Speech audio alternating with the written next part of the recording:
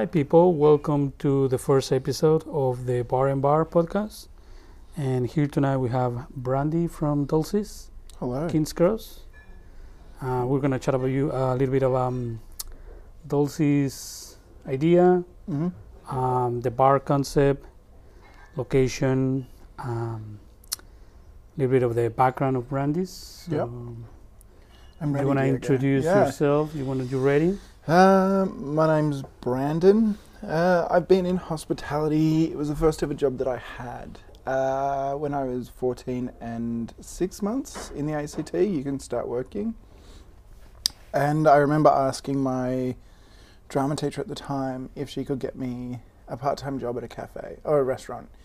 And I started working there, and it was an incredible experience. It was a bunch of, I want to say young people, but they were younger than, they would have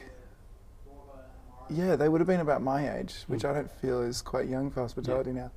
But it was a really good learning experience. They were all very kind of fresh and exciting, and they had a very good idea about how things needed to be done. And from that, I never did the McDonald's thing. I never did the fast food line cook thing. Yeah. So I never had that understanding of micromanagement. It was always a broader understanding of hospitality on a larger scale and how a restaurant works, as opposed to how a single position works. And so from that, I think I was able to kind of progress a lot faster than what a lot of other kids my age were. And they were going into those like micromanaged jobs, which everyone does, like those first. Because it's kind of like the easiest way to get a job, or the easiest way. You know? And there's a lot of turnover in those places, and there's a lot of people who just want sick days. So you look at those like places like McDonald's, they have huge amounts of staff. Yeah. Restaurants, if you've got a good one, and the one that I was at had relatively no turnover of staff. The same staff were probably there for about 3 years. Wow. And that was great. Yeah. It meant that it was also a safe place to learn and educate myself on hospitality, and everyone kind of had an understanding of hospitality, and that informed mine. Going on from there, I then went to university and I started studying, and I was doing psychology, and then I decided to do theatre, and then all of a sudden I was like, I want to be in the creative industries. And I kind of stopped working in hospitality after opening Ivy Pool Bar in Sydney. Wow. Yeah, that was a while ago. It was a lot. and it was a while ago. And that was my first big job in Sydney. The previous restaurant was in Canberra. And I think Ivy kind of taught me how to be strong in hospitality. Yeah. For anyone that knows Ivy Pool Bar, in the heyday, it was hectic. And we probably started before the heyday. We started when it was a private members style club, and it only really lasted 3 months, but it was hectic. There was no rules. It was all very like exciting and fresh, but with the kind of ludicrous amounts of fun also came like the dark side of it. And I think very quickly you learn how to kind of stand up for yourself and have strength and conviction and power and all the things that you're wanting to do, because if you gave weakness in any aspect, you would just be walked all over by customers, by staff, by co-workers. So that was kind of a rude awakening, but also a welcome awakening. I then went and worked for Bill's for a little bit just after the aftershock of Ivy, just something very, very casual, from late nights to early mornings doing breakfast. And that just taught me how to be part of a machine. I think rather than the McDonald's straight out of school, doing something like Bill's, where there's a process and there's a system and there is a way that Bill's does things. And that was my system job, or my micromanagement job, where I was part of a machine that was structured around an experience that has been there for a long time. And so it was a really interesting way to kind of educate myself, I guess, on those things that I'd missed out. From that point on, I went into theatre. So for about 5 years, I wasn't working in hospitality. I was working in theatre, but I was desperate to create theatre that was experiential. And I kept on having this idea of like opening little shows in bars or doing theatre pieces in restaurants. And like for some, retrospectively, I'm like, you were just wanting to open a bar. Yeah. You weren't wanting to do a show there. You were just wanting to like create an environment in a space that makes money. And I found myself in New York, and then I was working at the Box. And for anyone that knows, the Box is one of the most kind of hectic and exciting and creative, and it's definitely an experience. It's built around the idea of like difference and entertainment and surprise and spontaneity and all these different things that I'd always thought hospitality was, but Australia didn't really have it at that time. So I came back to Sydney, and I walked straight into a general manager job at the Corner House, which taught me a lot about the actual fiscal side of management. So learning about how to look at P&Ls, ordering lean, all of those little things that you definitely need in order to secure not just your job but everyone else's. And then I moved around, and I started moving into the Potts Point area, and I was working in this area, and it was great. Like you suddenly realise that there's a group of people that are very excited about hospitality, and so going back to that idea of wanting to open a bar kind of existed again, and I was able to go, well, this is cool. Like people enjoy and appreciate this world, so let's open a bar. Yeah. And that's kind of where it got to. All right. Yeah. So did you decide, when you decide to open a bar, do you have already in mind what sort of? Oh, look, I have a Pinterest which has probably about 18 bar ideas on it. And like hopefully someday down the track there will be an explosion from my mind of all those 18 bars. Yeah. I've always loved the idea of, Marvel Cinematic Universes. I've always wanted like a hospitality cinematic universe where every time you enter a venue, you enter that universe at a certain time or period, or it discusses a certain idea and integrates with its audience in a very different way. And I think for a lot of people that I was explaining that idea to, they were like, that's so big. Like, think smaller. And so I went from looking at spaces that were 500 squares, which is ludicrous thinking now. I would show a space to like family and friends, and they're like, whoa, that's big. Think smaller. So I finally got to a point where I think I found, a friend of mine found this space, Dulce's, and it was an old strip club. It was listed for 108 square meters in King's Cross, which was in the middle of a lockout. Yeah. It was an old strip club with no license, no DA. There was absolutely nothing that you look around and see now there, essentially, except a stripper stage. And from that point, we were able to kind of build on this idea of something local. And I think I want to now say that, back then I was like, well, if I can make it there, I can make it anywhere. Yeah. But I think then I was saying it was cheap as shit, and this was going to be the best way to go in, and I was very naive. So I looked around for things in the area and in the history of the area. I always loved the idea of King's Cross. I've always associated King's Cross with Sydney, and I've always associated the Coke sign as being this kind of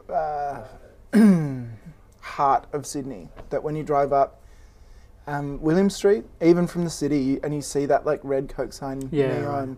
Very iconic. Yeah, and like to me, it was always that like really emotive way of saying, oh, that's the city's heart beating over there. Yeah, that's the party where. Yeah, I know. And like I remember when it was really loose, and so for me, I remember I worked in the area from when I saw the lockouts go down, and then there was I think it was about a year where the Coke sign was in repair. Okay. And I remember a lot of people just looking at the cross and going, this sucks. Like, this is, Sydney's dead. Yeah. And I remember I was working at a bar that used to had a balcony that looked directly onto the Coke sign. And on my last shift, they turned the Coke sign back on. And I was like, oh, fuck, this is cool. Like, things are going to change. And so I looked at the history of the area and realised that the way that people look at it is you've either got Sydney's underbelly or you have kind of random other parts of Sydney where it's like, oh, you could do like old convict-y things. Yeah. And I really didn't want to do that. I wanted to showcase King's Cross in a way that people hadn't really talked about it in a while. And King's Cross always was, before about the 40s or up to the 40s, it was kind of the Paris of Sydney, and there was a Chanel store, and there was all these amazing, there was butchers and bakers, and this is where Australia's first coffee shop was. There was a guy called Ivan Repin, and he brought coffee from Russia and started coffee shops and brought in this idea of espresso bars where Europeans could come and sit and talk and have that culture. And so I was looking at those people and I was like, oh, we could name it after Sweethearts, the cafe that existed, or you could name it after all these things. And I kind of found this woman called Dulcie Deemer who moved into Potts Point and was an artist. She was a writer. She was Australia's first female boxing reporter. She established the Australian Guild of Writers. She wrote for newspapers. She was a feminist. She narrowly missed out on sailing on the Titanic. She went to Feminist rallies in New York, and she kind of represented this version of Potts Point that was exciting and bohemian and was all about like the discussion of ideas and bohemia. In a sexy sense of it, not in a kind of like struggling artist sense of it. Yep. And that's kind of how I saw Potts Point and King's Cross. And I thought, fuck it, like they're about to change the way that they look at King's Cross. Yeah. The idea of the seedy nightclub thing is fading. Not completely, but it is. So I was like, well, why doesn't this be our person? And so going forward, we kind of built the bar around the idea of a 1930s cabaret room that was the basement bar of Dulcie Deemer. Yeah. Wow. Awesome. Yeah. So that's a little bit of the story of Dulcie's and why you choose the name and also the location, right? Like you wanted to keep kind of like King's Cross alive. Keep it local. And remind people that there was a certain sense of romance and such. Yeah. And that's how I saw hospitality. It wasn't about beer barns and pubs because they already exist. It was about tailored experiences and intimate interactions and like green velvet curtains and tassels and lamps and low lighting and comfortable spaces where you can kind of break away but you're also still part of something. So yeah, it's kind of it's definitely evolving day and day. Yeah, it's pretty cool. Cool. I remember coming to Dulcie's probably like a year ago when I started working at the restaurant just around the corner. Yeah. And didn't have the chance. It was Megan, my friend. It's like, oh, this is really cool bar. I know the guys. Yeah. Let's come have a drink.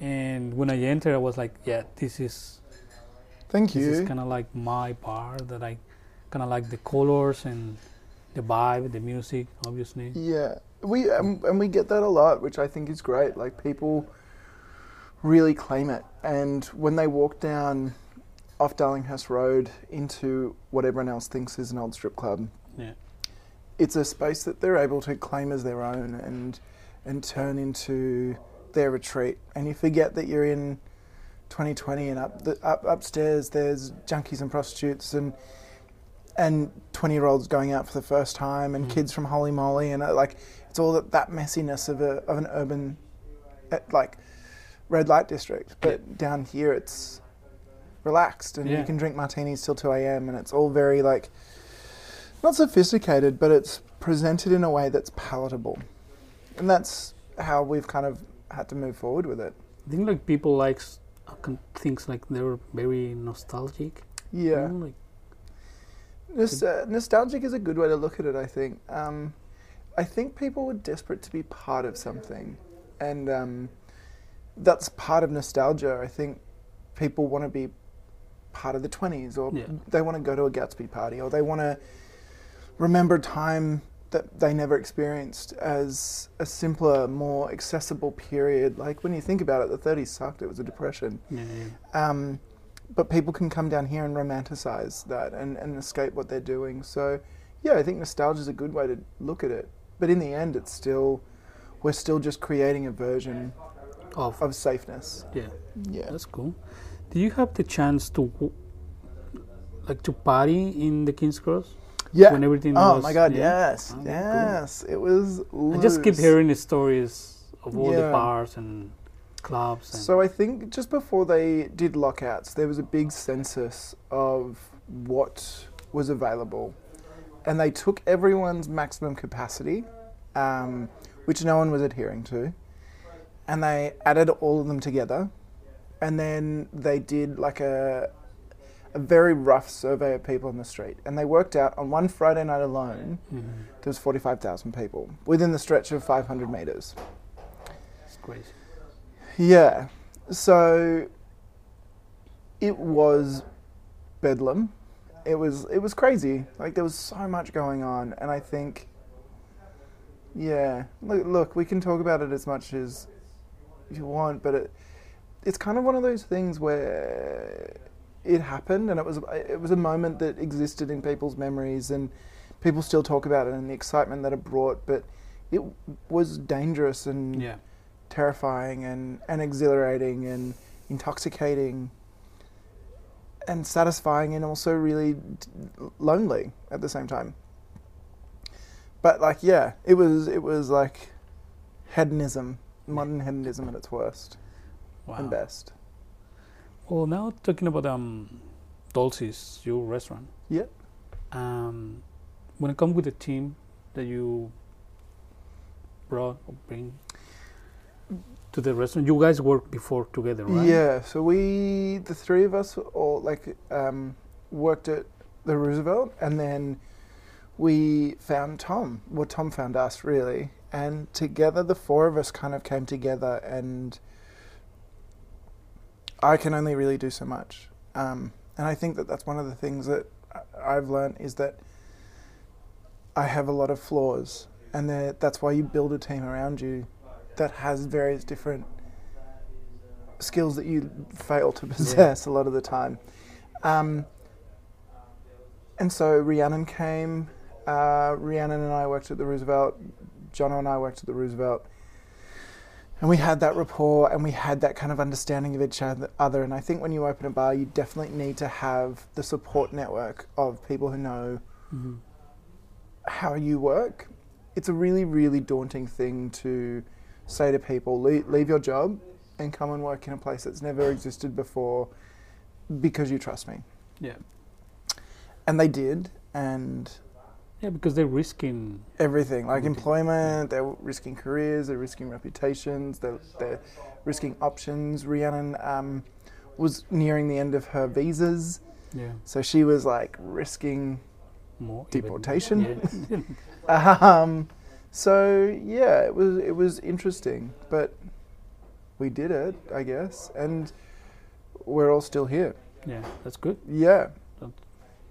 Almost a year and 8 months on, we're all still here, which is great. Yeah, and I mean, you guys still here after COVID. Yeah, after COVID. Yeah, because after we did that lockout situation where we had to build a bar from scratch in a dead nighttime precinct, we then had that international pandemic that kind of came through and shut everyone down, which is a lot.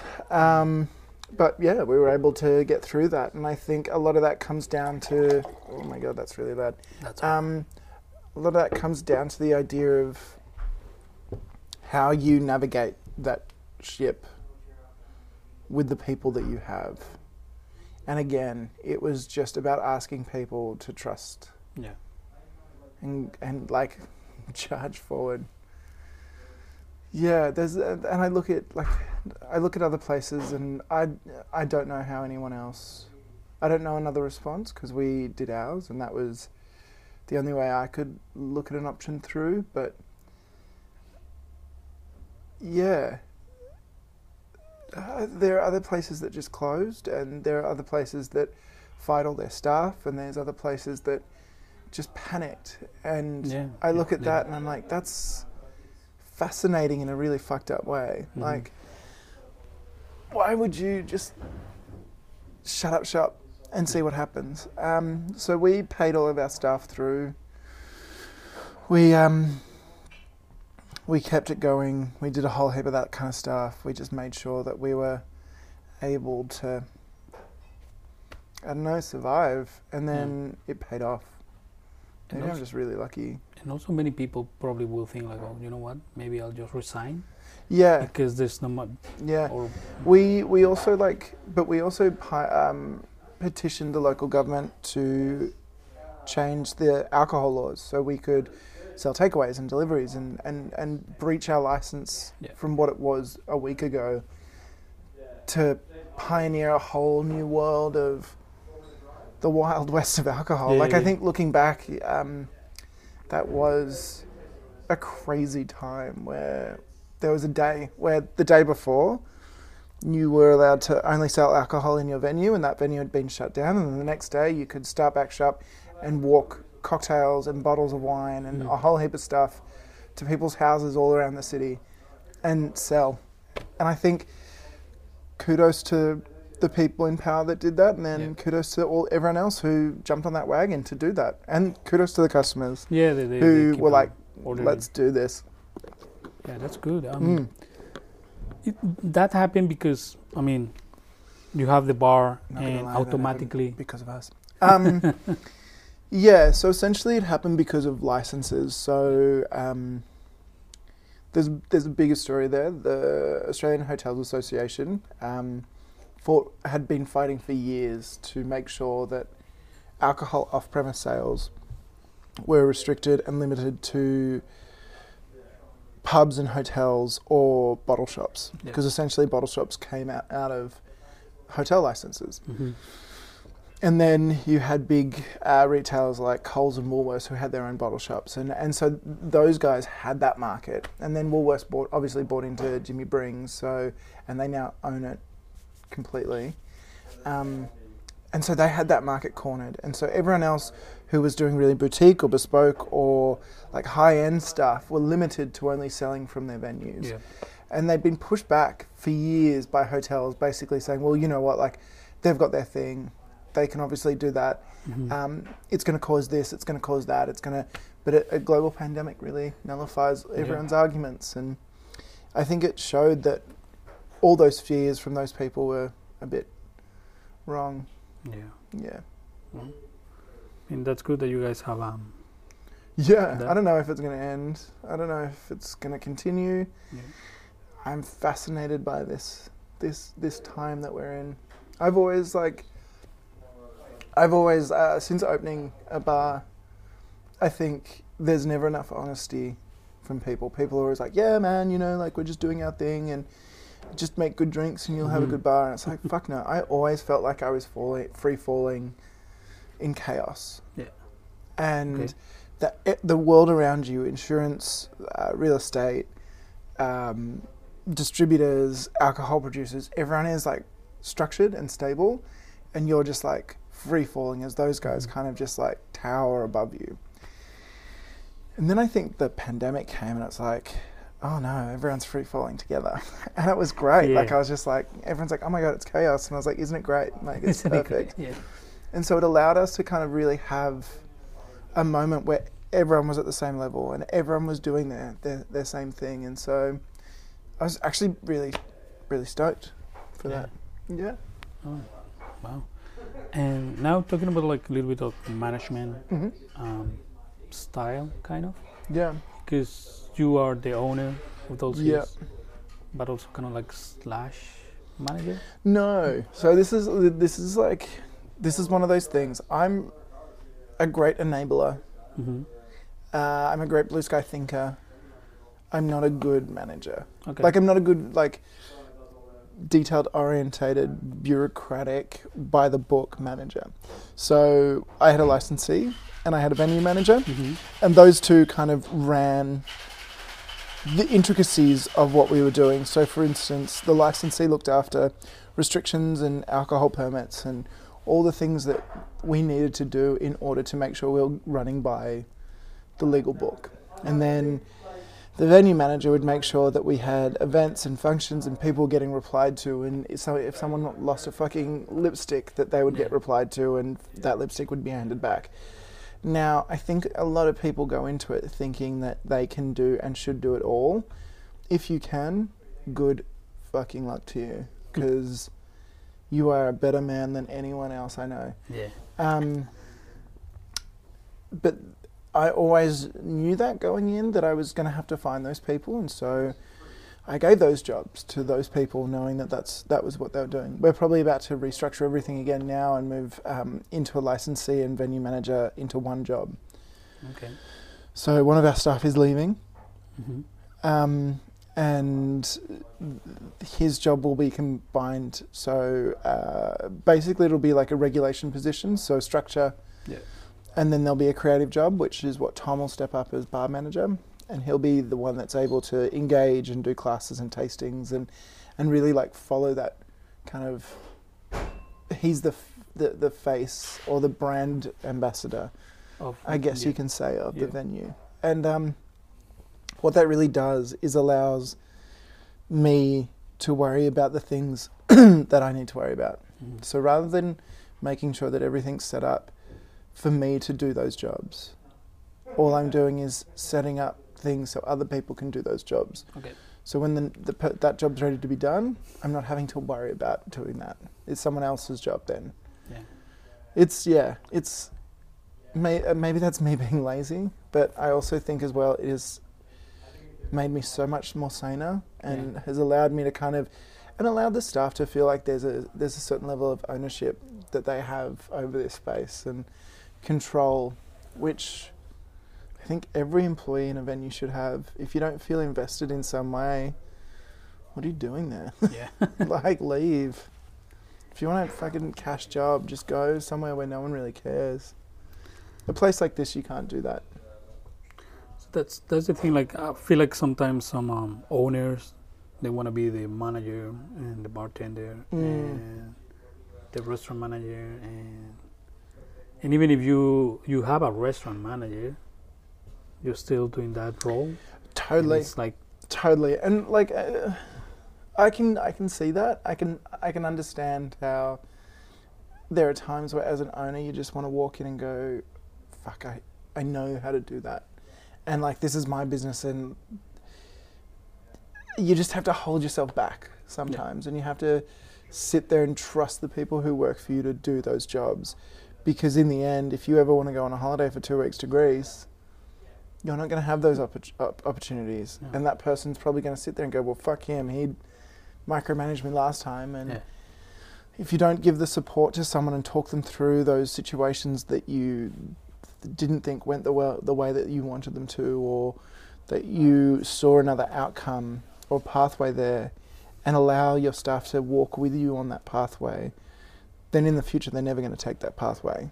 They're always going to sit there and go their own way, because you took them one way, and it's like a hostage situation. Yep. And they don't have any control or ownership over the final resting place of where you leave them. And it's scary. Like, when you're dealing with customers who are like wasted or demanding or like entitled, you have to allow the person dealing with them to feel like they are the most powerful person in the room. And sometimes that's just about not even talking or looking or walking over to that situation to diffuse it, because as much as you want to, you take away someone else's power in that situation. Well, so that's a good point, I do very little, it seems. I mean, I'm asking you that because most of the time that I've been here, you are here as well. Either like working or I think doing something. I think there's still a certain amount of support that an owner or a manager needs to give their staff. You can be a general manager or an owner and only do day shifts, but unless your staff feel like you're around or engaged, they feel like they're fighting a battle for people they don't know or care about. And if you allow them into that world, they have a reason to, or a motive, or an energy in which they're kind of building and growing from. So yeah, like, it's important to be seen. I remember working at Ivy, and I will give Justin Hams the most amount of credit because he was there every day. Yeah. He made sure that we saw him. He made sure that we saw him in venues, or he'd be drinking with people. And I think a lot of people in hospitality fail to see that as an attribute of a leader or a manager or an owner, where there are some things that being the owner entitles me to, and that's not that doesn't mean that I just sit at the bar and get drunk and yell at people. There are certain attitudes that the people coming into the bar give me that they will not give anyone else, because they know that I'm the owner. Of course. And they will ask me things and offer me a chance to sit down, and that's not a good thing. That's annoying. But what it does do, it allows that customer to buy in to the situation. Right. And again, they have ownership, and they go, like, how many times have you hate, oh, I know the owner. And that sucks. Yeah. But those people come back because they can say that, and because they feel connected to the space. And through that relationship, they will get to know staff. And then the staff will have those relationships. It's fascinating. Like, it's very arbitrary. Yeah. It's such an intangible concept, because it's not like if you don't do that, if you don't clean the floors, they'll get dirty. Now that makes sense because you can see that. Correct. Whereas if it's like, if you don't talk to customers or pretend that you're their best friend, or sometimes just sit and drink a martini and share like small parts of your life with customers, how do you quantify that? Yeah. How do you go, oh yeah, cool, like we're going to get customers or we're not? You don't know. Yeah. You don't know the quality of customers. So sometimes it's really hard to communicate that, but it makes sense. Yeah, that's good. Yeah.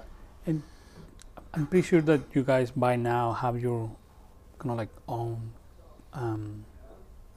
customers in a way, like regulars. Regulars. We definitely do. Yeah, right. After about 6 weeks, we had regulars. That's good. And I think it's really relaxing, and it's also really, because we all have the ability to do our own jobs and then relax, we aren't stressed out about anything else. So we can talk to customers and we can engage with all these different people and kind of treat them as though they're people, not customers. Yeah. And as such, people just come back. People want to engage and people want to talk. And like someone like you who's in hospitality, you go to so many different places, but you like coming to Dulce's and you wanted to come and interview me on this. It just goes to show that like having that room to breathe and grow enables better relationships. And so better relationships mean regular customers, and regular customers means better word of mouth, and better word of mouth means that your customer base grows and you get known as like a good place to drink. Yeah, good. Yeah. Those customers become a friend sometimes, right? Definitely. Yeah. And most of them. Definitely, yeah. And sometimes they're the greatest friends, and sometimes they are not. I was recently talking about, on Hospital Live about what it's like to own an All-Australian Spirits bar. And the question was, what's one thing that you would tell someone who wants to open a bar? And other people were like, make sure you have money, make sure you have the skill. And I was like, make sure you're ready to be everyone's friend and never escape that. Yeah. Because if I leave the bar and walk out and one of our regulars walks past, they want to talk to you. You go to the supermarket, you're standing in line and you may have just woken up or you've just paid $15,000 worth of bills and you don't want to speak to anyone, and then a regular will want to talk to you. Or someone will sit there and ask you a question, or someone will be like, oh, you're that guy that owns that bar, and you're like, yes, I am. And so you have to really be ready for that, which is great. Yeah. But for someone who doesn't really love engaging with people in my downtime, it's a nightmare. Wow. But I've learned to love it. Yeah, I think there's good things and bad things. Yeah. But especially if you don't live in No, Kings Cross, for a very good reason. A good thing. That's a good thing probably. Yeah. So I live in Bondi, which is a complete removal from where I work, and I couldn't do it any other way. I wouldn't close the bar down and burn it. Yeah. But yeah, I'm joking. I wouldn't do that, but I would. Well, saying that, is there a future for Dulces? You hope so. Yeah. You wanna keep it here as long as you can. I think, yeah. I hate the idea of moving a venue. Again, to go back to Gatsby, like maybe all of my references are really literary. When you read Scott Fitzgerald's Gatsby, it represents a time and a period. Gatsby's parties existed at Gatsby's mansion during the time that Gatsby was looking for Daisy. Yeah. You can't take that party and move it to another house because then it's not Gatsby's party anymore. I think that's a really good way to look at venues, and especially when you're creating a really bespoke experience in the space that you're in. Like, I couldn't move Dulces anywhere because part of the charm is it's in an old strip club. Yes. And we've got the stage and we've got the seats. And unless you wanted to replicate that 100%, it's not Dulces. Yeah, no, right. And there are other venues, like a really obvious example is Gazebo. When they first opened, it was cool. It was chic, shabby chic, and there was like shit everywhere, and there was like, it was open and it was loud and it was like messy. Yeah. And then they renovated it and cleaned it, and it died. It was still the name and it was still the branding, but like it wasn't what it was anymore. I think our plan is to build on that Marvel Cinematic Universe of restaurants and bars and create other venues where you can walk in and feel the same kind of energy that Dulces creates, but it's a different version. It's a different part of that world, which is what we're all looking for. You can't just have one. You can't just live your whole life in one bar or one part of your world. You need expanse, and that's the future for us. Is that something that you were thinking since the beginning, or is something that you maybe as an owner or like a bar owner, I've always thought of it from the beginning. I think it goes back to that idea of blue sky thinking is I've never been happy with one bar. I think, and this solely goes down to the idea of I would love to be able to go to breakfast in one of my restaurants, have lunch in another, have afternoon drinks on a rooftop bar that I own somewhere, have dinner at another place, have after dinner cocktails at Dulces, and then have a dance at another bar, and like spend a day in all the venues with all the things that I like, because essentially you're creating environments that have a part of you. Rhiannon had a comment where she was like, "You're not creating bars, you're creating Horcruxes." And I was like, "That's exactly what I'm doing." Like, every new venue is a different thing, but it always has a piece of you in some way. And I think for Dulces, that part is theatricality.